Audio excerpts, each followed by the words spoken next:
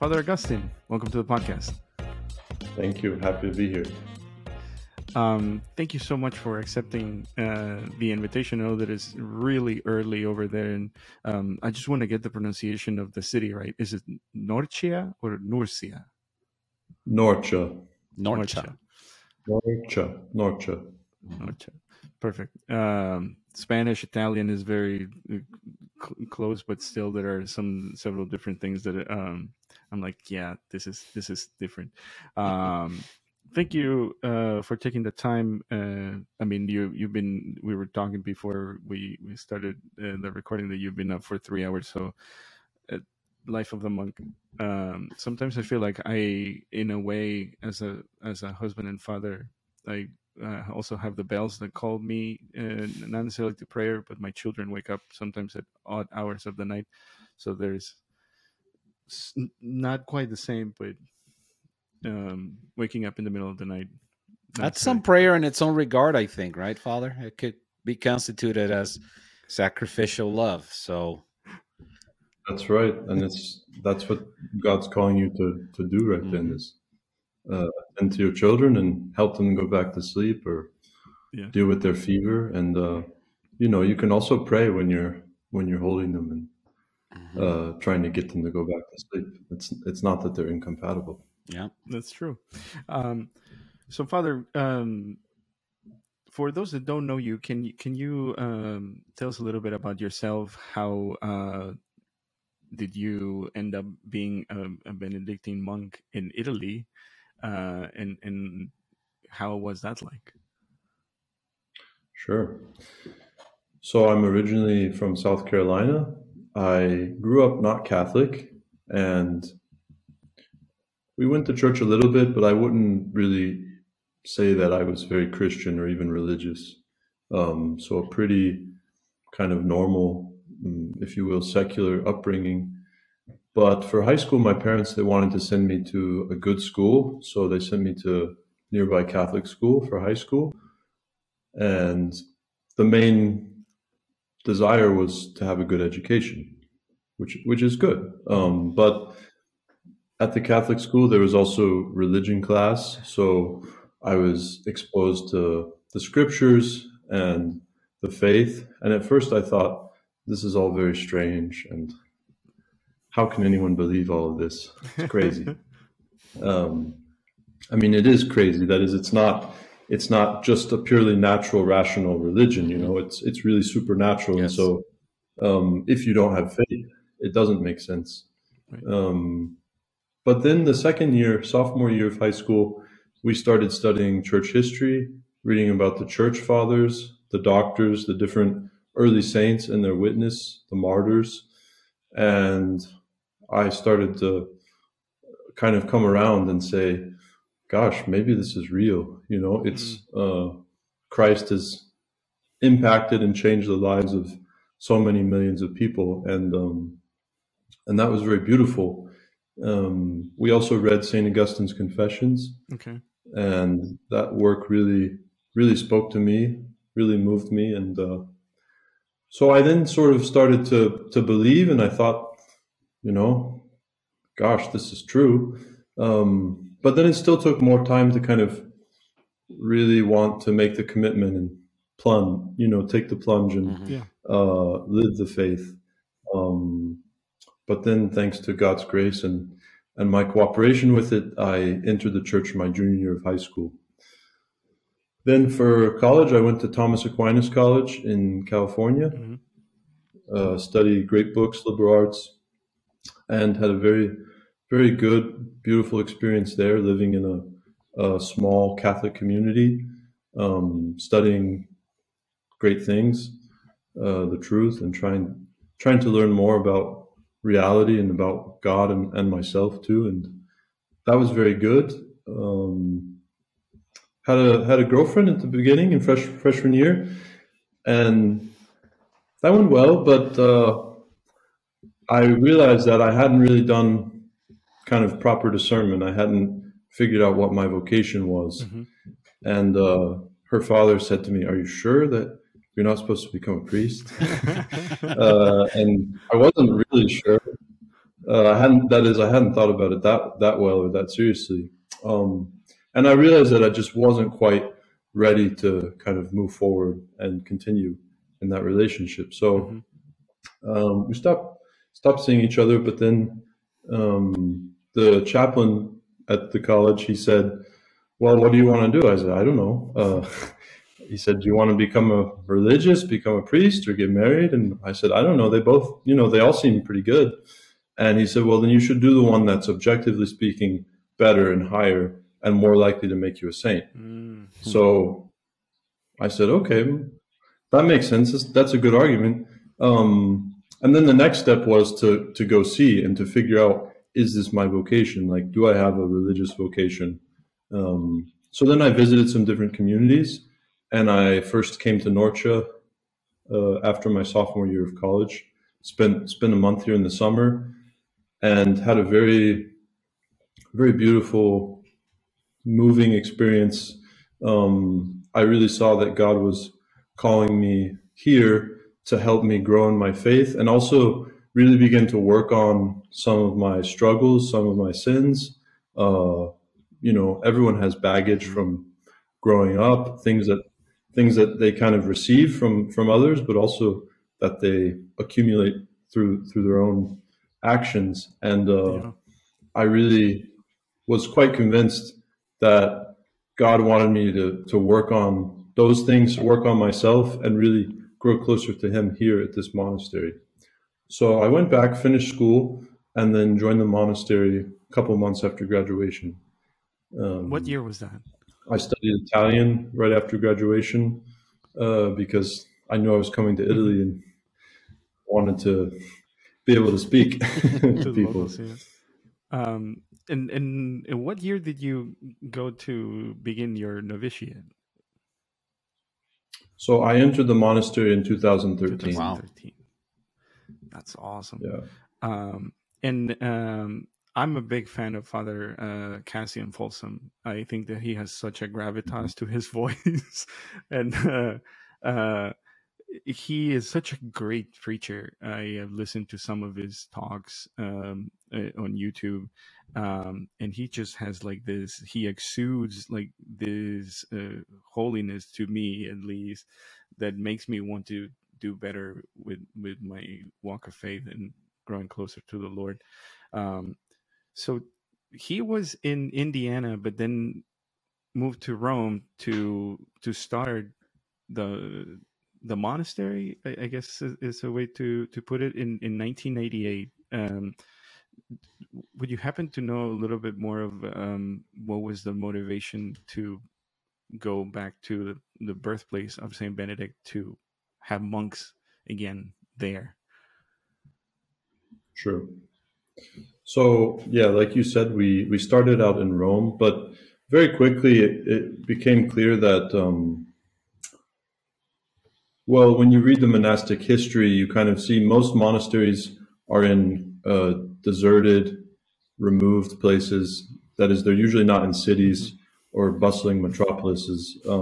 Monks really need a bit of peace and silence, and so that became pretty clear to us quite quickly that it's difficult to have a monastery in a big city. Um, and I really think, God and Saint Benedict wanted us here. So there was the ancient monastery that's built over the birthplace of Saint Benedict had just been restored. Some work had just been finished, and it was empty. And we were looking for a place. And so God really, was a matchmaker and brought those two things together. And it's very beautiful to be able to be at the birthplace of Saint Benedict and be the guardians and custodians of the house where he was born and the town in the town where he grew up. Wow, that is insane to think of. You are encrusted in a piece of history of the Catholic Church. Gustavo and world, I were right? both, yeah. I mean, Literally. we have done episodes on how monasticism built Western civilization and how we are big fans of monks in general, but in Benedictine monks in particular. I actually tried and failed to create a blog based specifically in the rule, going one by one on it. I lasted until like maybe like the 10th or 12th rule, and then abandoned it in lieu of this podcast. That's pretty good. Thank you. But it has a lot of like wisdom for even, you know, married men that are living their vocation, because there are things that you can apply to daily life that maybe people think like, well, that's just for the monks living in the monastery. But my wife is like, we cannot have like a monastery at home. Have you heard how loud your children are? I'm like, yes, I know. I'm a big fan of the silence, and a little bit envious. But so okay, so it's 2013. You are in Norcia, and a year before you entered the monastery, Birra Nursia became a thing. And that's one of the things that I'm really interested to know a little bit more about the history. First off, what was your first job in the brewery? Sure. So I'll start with a little preface. That is, I think this is also part of divine providence. In high school, young kids are interested in different things, and I, for some reason, developed an interest in homebrewing. So came in handy, and not just so I could drink alcohol, but it's really kind of a neat blend of cooking and science, and you get to really create something it's very special. And a lot of Americans do it. It's quite popular in the United States. So we did homebrewing, and I continued to do that through college, and then when I visited the monastery in 2011, they were thinking about, opening the brewery, but it hadn't happened yet. That is, they were kind of planning and doing some small test recipes and things like that. And then I really kind of in my heart knew I wanted to join before the brewery opened. So I didn't join because the monastery has a brewery. But I think it was sort of part of providence that, I was kind of called at a certain time when, eventually I would take a pretty big role in the brewery later on. But when I first joined, that is, when people first joined, they usually aren't given too much work because they need to focus on prayer. They need to focus on their classes, their formation as monks, and also their academic spiritual formation. So at first, I had many different jobs. I helped set up for meals. I helped polish candlesticks. I did different things, cleaning. Then I did get involved in the brewery pretty early on as well, as kind of an assistant, helping with the bottling days, putting the bottles on the conveyor belt, taking them off, making boxes, filling the boxes with beer. More the packaging, preparing of bottles and the shipments to send out. And then that sort of continued, and I've been working in the brewery ever since. Nice. Well, so it seems like divine providence pretty much set up the stage for, you were ordained in 2018. Is that right? I took my psalm vows, my final vows in 2018. Is that different That's right, from ordination to the priesthood? That's right. So, as religious, as monks, as religious, our main thing that defines us is the vows that we take. So, the traditional vows for most religious orders is poverty, chastity, and obedience. You've probably heard of those. And most religious, that is, all religious take those, and monks do as well, but Benedictines actually have they have some special vows that they take as well. One is stability, which means you vow to remain in the monastery for your whole life and not move around. That is, you remain in this monastery as your family, as your place where God's calling you to seek your salvation. And also you vow to continue your conversion of life. So you're making a public promise to God in front of everyone that you will continue to fight and to strive to cooperate with His grace and become a saint. So we all take those vows. In your formation, you have your novitiate, and then you take temporary vows, which only last for 3 years. And then, God willing, after that time period, you take your final vows, which are for life. And then some monks become priests, and some don't. That is, the main kind of core of our vocation is to be a monk. And then God and the superior then calls some men to become priests as well. But that's something that usually comes afterwards, and you have to do further studies. And it depends on the needs of the monastery, whether they need more priests.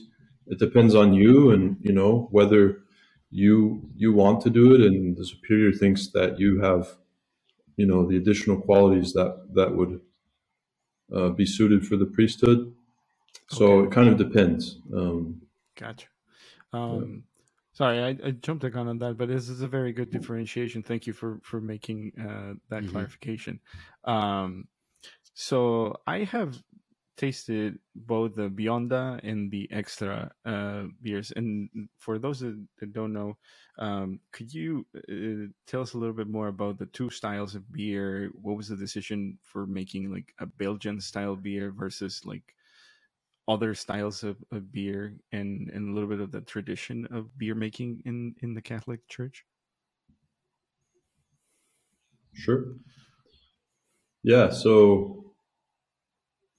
we before we opened the brewery, we had a gift shop in town in Norcia, and we sold monastic beer like Chimay, some of the other Trappist beers, and they always sold very well, and people liked them because they're very good.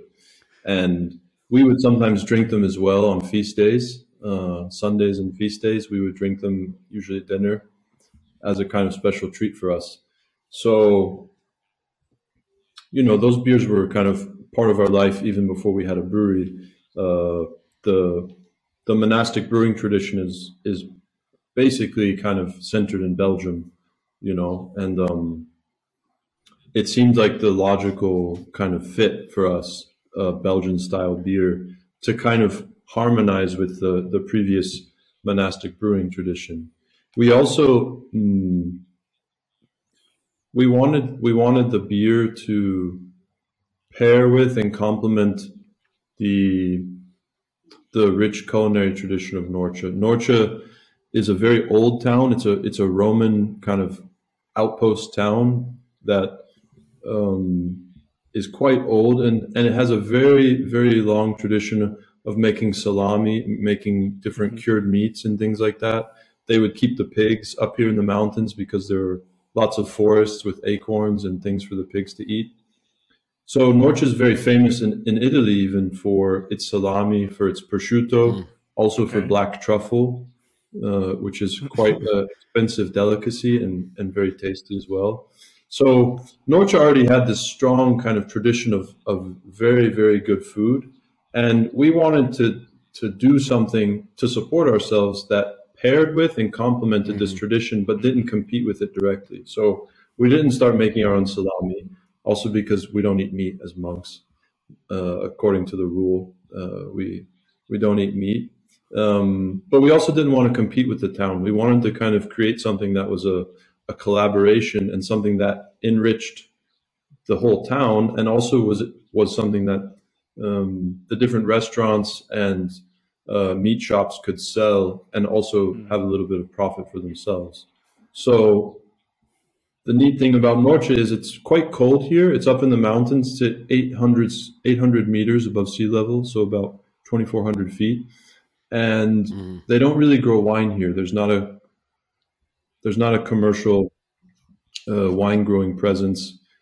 Tuscany, even other parts of our province of Umbria, they're very good wines. But in Norcia, they don't. So we kind of had this idea, well, why don't we create a drink that can pair with the food and isn't wine, because wine doesn't work here.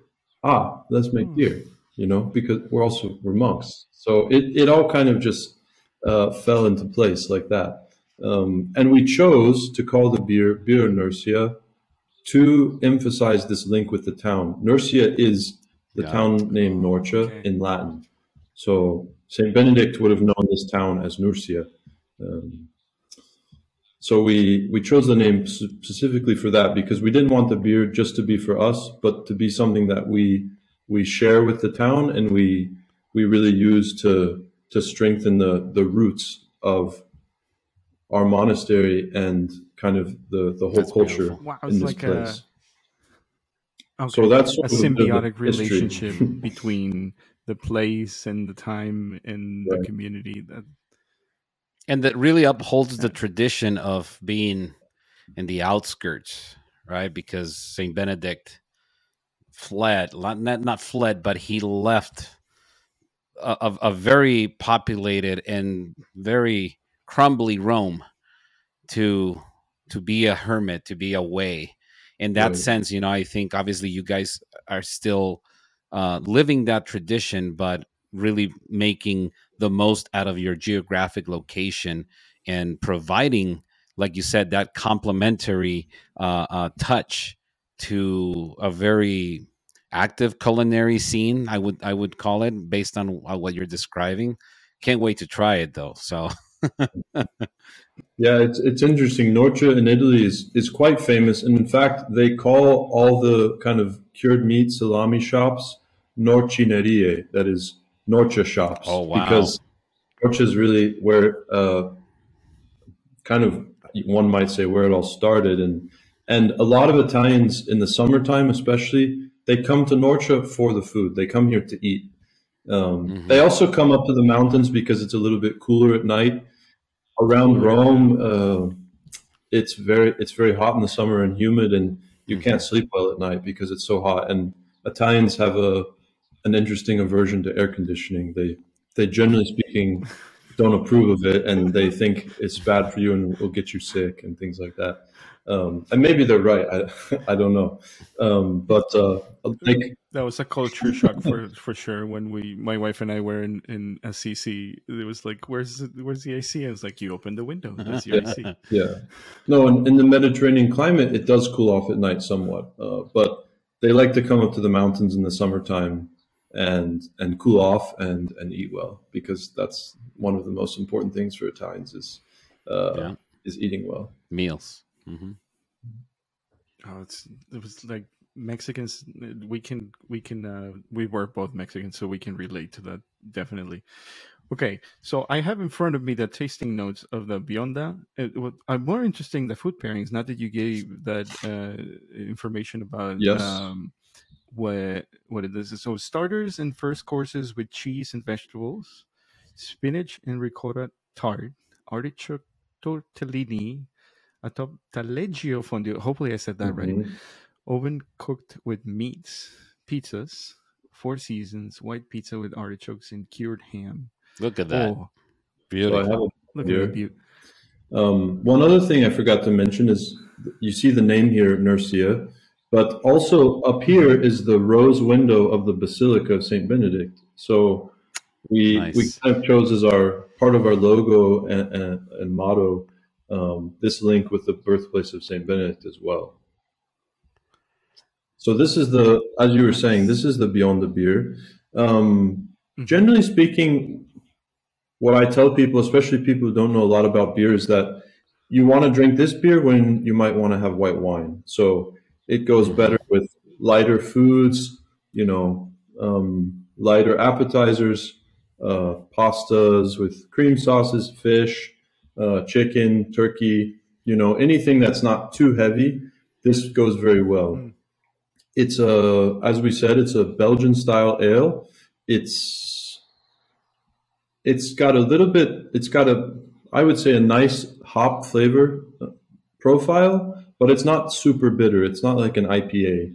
That is, we use in both of our beers, we use European style hops, which are a little bit more discreet and kind of subtle. They do contribute nice flavors, but they don't have the kind of over the top punch you in the face citrus kind of mean flavors of the American hops that they use in IPAs, which are also very good beers. I like those very much as well. But the emphasis for these beers is drinkability and kind of a crisp, refreshing character that will, go well with the food. Mm-hmm.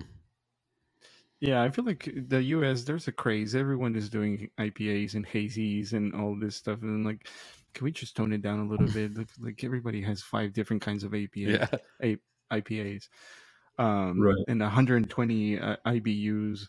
Right. And that's a lot of like, IBUs. Why do you want to taste resin when you drink your beer? Right. I mean, I do enjoy them, but come on. Right. Everything in moderation. Mm-hmm. And can you talk a little bit about the other beer that you produce in the monastery, the Extra? Sure. So I have that here too. This is the Extra with the blue label. It's called Extra because it's extra good or extra strong. You can kind of fill in the adjective there. This is a dark beer. It's 10%, but we also use sugar. We use some candy caramel, caramelized sugar when we brew it. And so the effect of that is the yeast in the fermentation eats all of the sugar and creates alcohol. So while it's 10%, it's also not too heavy because the sugar doesn't add too much heavy body to the beer. It can still remain kind of lean and clean and drinkable. Now, that said, it is a strong beer, so you have to be careful. Don't drink this beer on an empty stomach. Pair with food, also split it with a friend. That's what we usually recommend to people. But the Extra is a dark beer. It has some nice fruit and dark berry notes, a little bit of cocoa caramel character as well, spices, but it's not like a stout. It's not heavy. It's not this, tar oil in your mouth. It's quite crisp still and drinkable, yet very mild and refreshing. Also a little bit sweet. It does have a kind of a sweet taste.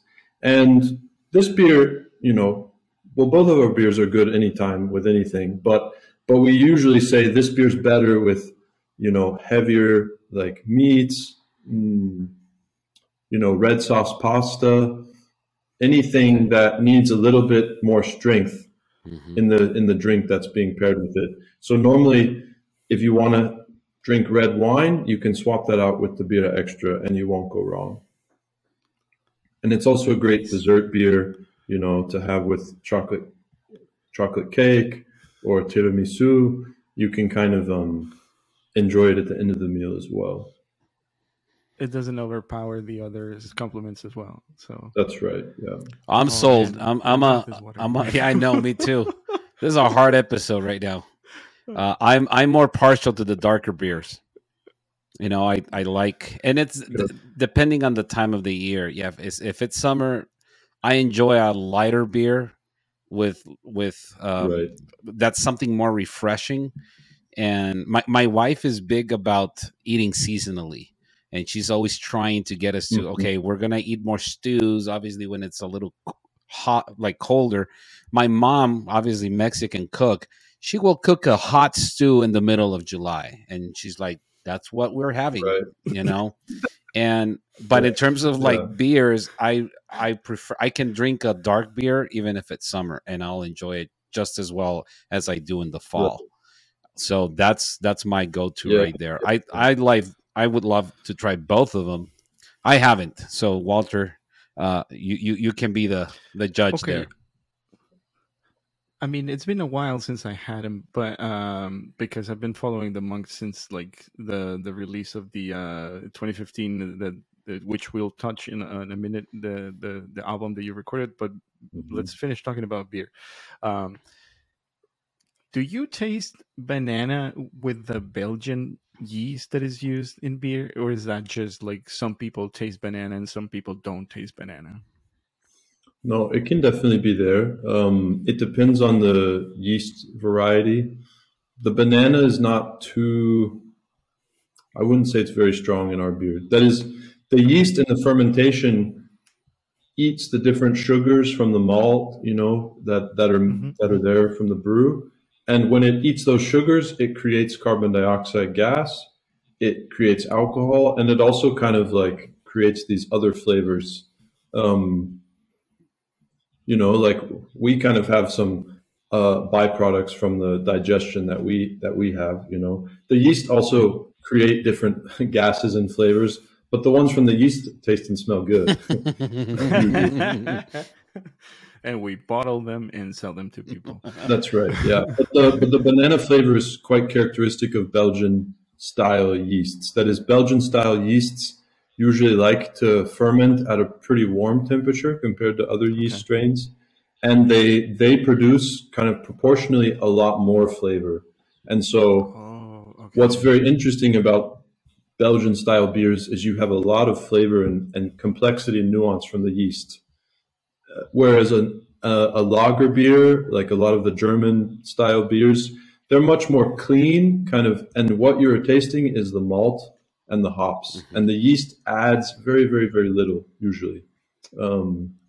What's also neat about our beers is they're re-fermented in the bottle, so that means when we bottle them, we add a little bit more sugar and a little bit of fresh yeast, and then the yeast eat that sugar and carbonate the beer naturally in the bottle. Wow. Kind of like the way champagne is made. That helps preserve the beer. Sorry? Okay. So that is how you get carbonation in the bottle? Because I've known that that method is like one of like several different ways of doing it, but I didn't know that it would preserve it for longer. Well, it helps the secondary fermentation, they call it, the fermentation in the bottle helps remove any oxygen that might be there, and that helps preserve the beer, prevent oxidation later on.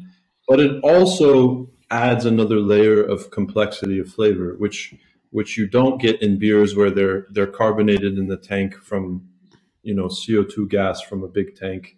That's fine, and those beers are good, but when you re-ferment in the bottle, you get more flavor and more complexity. And over time, the beer then will kind of evolve and improve and change. Like a champagne or a wine, right? Interesting. Yeah, that's right. Although, generally speaking, even our beer, it's better fresher. You could hold on to it for 10 years, but it would be very different, and not everyone would enjoy it like that. Some people would, like the dark beer at 10 years. And I had pretty recently one from maybe 2012, 2013, and it was good, but it was different, it does change over time. And as a brewer, I usually like to drink our beers fresh. But the other interesting thing is in Italy, we sell more of the blonde than the extra. That is, Italians generally like lighter, clearer beers. But in the United States, we sell equal amounts of the blonde and extra. And sometimes we sell even more extra than blonde because people want a complex, interesting, strong beer.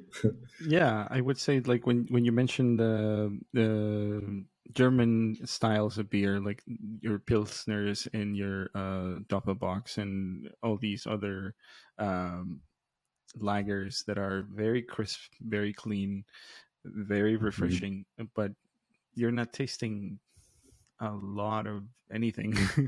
Right. They're very drinkable, but you can knock them down and not be like, well, did you taste dark berries or anything? Like, no, it's beer. Just drink the beer. Yeah. But if you want something a little bit more character and a little bit more like you're drinking a little bit of history, and maybe Nursia, Birra Nursia would be the good. The option. You got it. That's right. That's how you say it. So I have to say that I'm glad that you guys went the Belgian route, because I had beer in Italy and I like their wine better than their beer. With Birra Moretti, not necessarily that great. It's definitely an acquired taste. Not to trash talk Italian beer, but let's just say that they do other things better. Yeah, they don't have a beer kind of tradition and culture. There are actually a lot of craft breweries in Italy. More craft breweries in Italy than in Belgium. Oh, really? Which is surprising, but it's a tradition that's kind of just starting to kind of take root and evolve. That is, Italians didn't brew historically, they would make wine, you know. But it's starting to change, and some Italian craft breweries are making very good beers, but we're a little, we're kind of behind the rest of the world and behind the United States.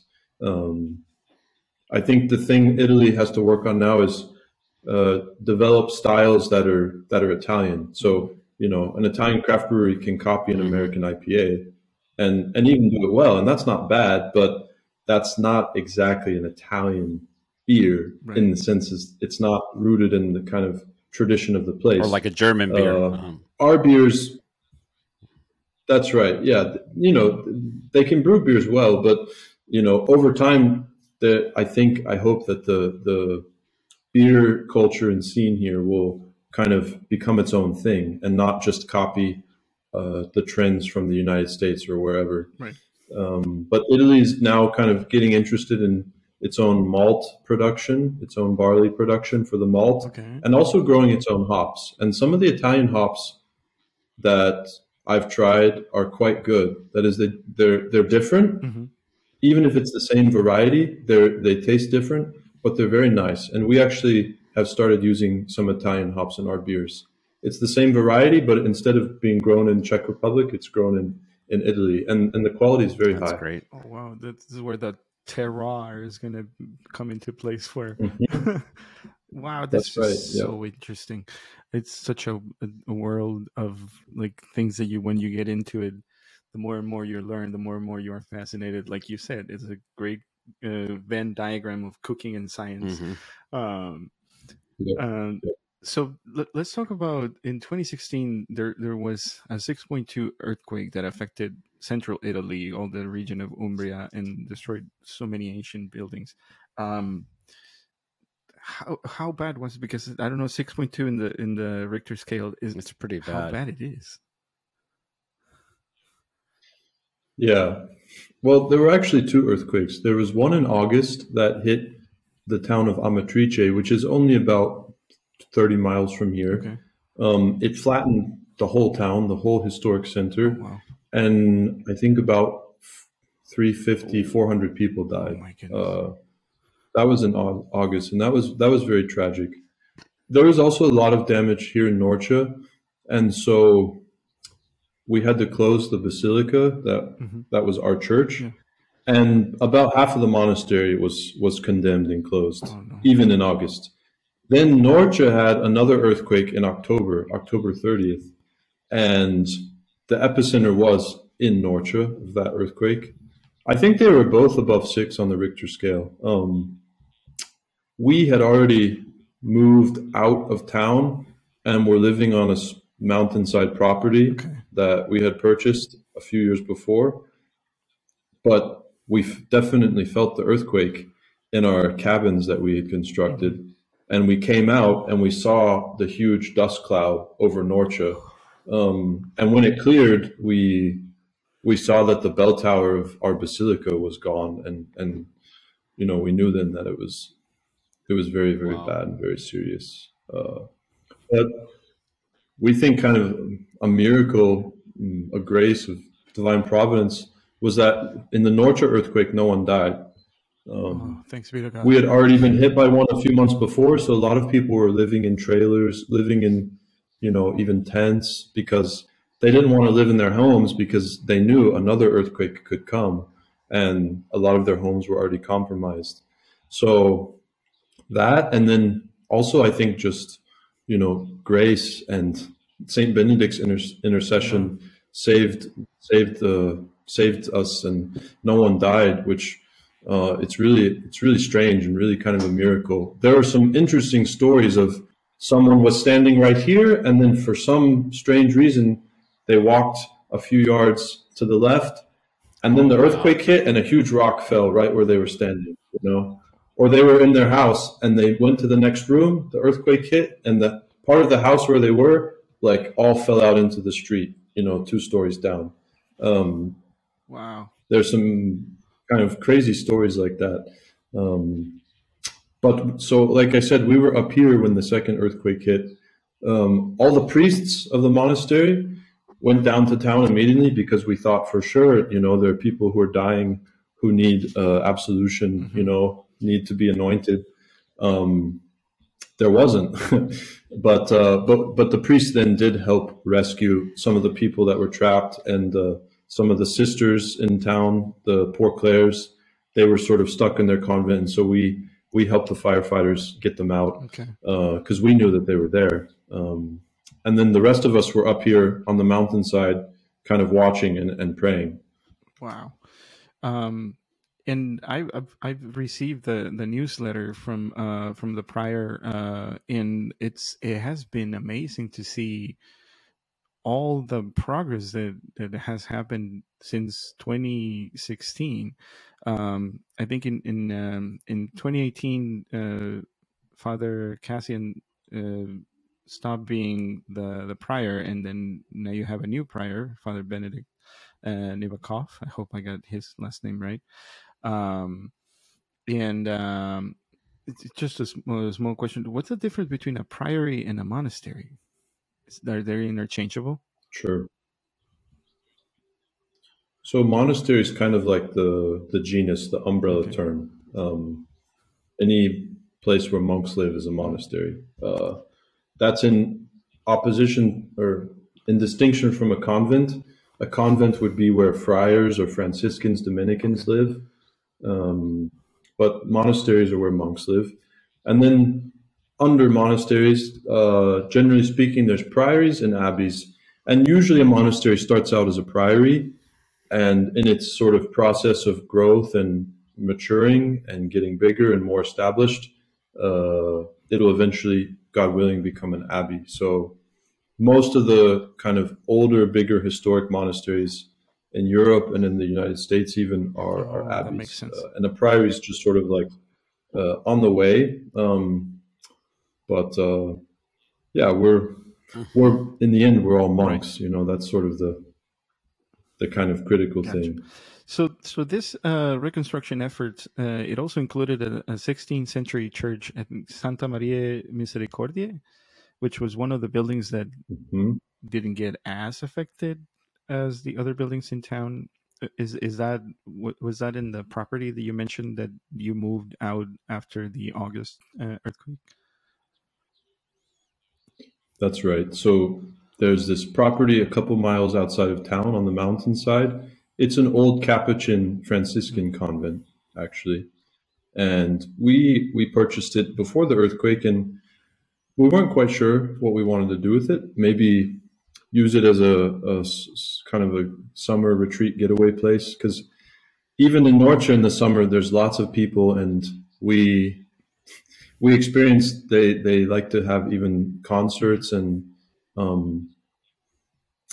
like discoteca, they call it, DJs all night in the main piazza of Norcia, right outside of the basilica and the monastery. So usually by the time all the music stopped, we were getting up to go pray. So we kind of had a desire for even more silence and solitude. And we bought this property, but then thankfully we had the property when the earthquake hit, and we first lived in the garden in a big tent, and then built some temporary structures and kind of, established ourselves up here after the earthquake. The church was standing. It was not in very good shape, but we had begun restoring it even before the earthquake. So we had consolidated some of the pillars and some of the vaulting, and that is really why it remained on its feet and the roof did not cave in when the earthquakes hit. It was the only church in Norcia that still had a roof after the earthquakes. So did you take your final vows in the temporary church that you built? Yeah, in the wooden chapel. I mean, it's a really beautiful wooden chapel, by the way. No, it's very nice, and we what's really cool too is we built a lot of that ourselves. We had help from friends and volunteers that wanted to help us, but we did a lot of the work for building that kind of wooden mini monastery ourselves in the first year after the earthquake, and that was a hard thing. It was a big challenge, and there was a lot of suffering in that time after the earthquake, but it also was very beautiful for us as a community. It helped really bring us together and really unite our community spirit, working in that common project and kind of really starting over with not very much. We were able to recuperate some of our things from the town, but all the buildings had to be, built from scratch. And we're very grateful though for all the help that we had from benefactors all over the world. We really relied on a lot of help, and we still do for the continuing reconstruction. Talk about Ora and Labora at a very high level. Okay, so for people that are at home listening or watching this, if they want to help the monks of Norcia, what can they do to support the monks? Sure. Well, we have a monastery website, so you can go onto our website, nurcia.org, and you can make a donation to the monastery, and that's one way to help. We are especially kind of grateful and rely on regular monthly donations. So even if it's something very small, like $5, $10 a month, just the kind of regularity of that is very helpful for planning, and we really kind of need regular supporters. It doesn't have to be a lot, but every little bit helps. And the important thing is it's continuous and regular. You can also buy some of our beer. We, of course, get some of the proceeds from the sales of the beer. We have an American online store where you buy the beer and it gets shipped to your house, which is quite nice. That's the only way really to get it in the United States right now. And we can ship to about 42 states. There's a few that put up too many barriers and make it difficult, but most states we can get our beer there. And so many friends and supporters of the monastery buy our beer, and they of course, I hope enjoy the beer as well, but they also get some satisfaction knowing that they're helping the monks. And what's also very neat is they have the beer, and then usually they share it with friends or when they have people over. And so then they can kind of tell the story about the monastery, or, when I went to Norcia in 2015 and met the monks and had the beer, and, it really becomes a conversation piece. Part of hospitality, Benedictine the hospitality. beer is... That's right. Yeah. And we created it really so that people would enjoy it with friends and family. Alcohol in general is something that helps, relationships and conversation and communion, consumed in moderation. It can be a helpful and a good thing. And we're really happy that people can spread the word about the monastery with the beer, and also, we hope, come closer to each other and closer to God through it. And I don't know, we touched on Benedicta, Marian Chant from Norcia, which is an excellent album, by the way. Those chants, I don't remember the name of the musical director in the monastery, but that has been one of my favorite albums to put, just to get into the mood of praying. Like Tota Pulcra es Maria. My goodness. I know that you do that as your daily life and you live that, but from a layman, that is just, it leads you closer to heaven. It's all I'm going to say. So check it out. Check the album as well. It was recorded by De Montfort Music, who has recorded the Benedictines of Mary, Queen of Apostles, the Dominican Sisters of Mary, Mother of the Eucharist. So very high quality recordings and such great voices. I'm just gonna leave it at that. I'm fanboying right now. No, the tradition of the chant is very beautiful, and part of the reason I became a monk is because I too was really drawn by the beauty of Gregorian chant. And what's beautiful about Gregorian chant is it kind of teaches you through the music what prayer should feel like. That is, it kind of creates the dispositions in your body through the music. You know, music is something that it's rational, but it also hits you on a sub-rational level. It kind of enters into your soul and your body, and it really kind of forms you and teaches you. I think the Holy Spirit really has written this music to make you know what prayer and kind of communion with God should feel like. And that's what's so unique and special about it. Well, it also separates you from the ordinary, right? I mean, the fact that we're bombarded by not very good music on a daily basis, to just and we've had this conversation about how a reverent mass with chanting or with like proper hymns elevate you and take you away from the ordinary that you hear every day, and really get you closer to God in that sense. And it's we're led by beauty, right? We're attracted by it, and the same thing at our home parish. When the first time that we went there for a mass, there wasn't necessarily Gregorian chant, but it was a very beautiful choir singing that was just like, you felt different when you walked into that church. The environment, it was very inviting to just lift the soul to God. And yeah, I'm very grateful for everything that you do. And the same with your beer. You know, it's like you said, it's about creating a product that really makes us come together and enjoy each other's company and the company of God. Well, Father, this has been a fantastic conversation. We really appreciate how generous you've been with your time today. And there's if you could give our listeners your blessing, that would be fantastic.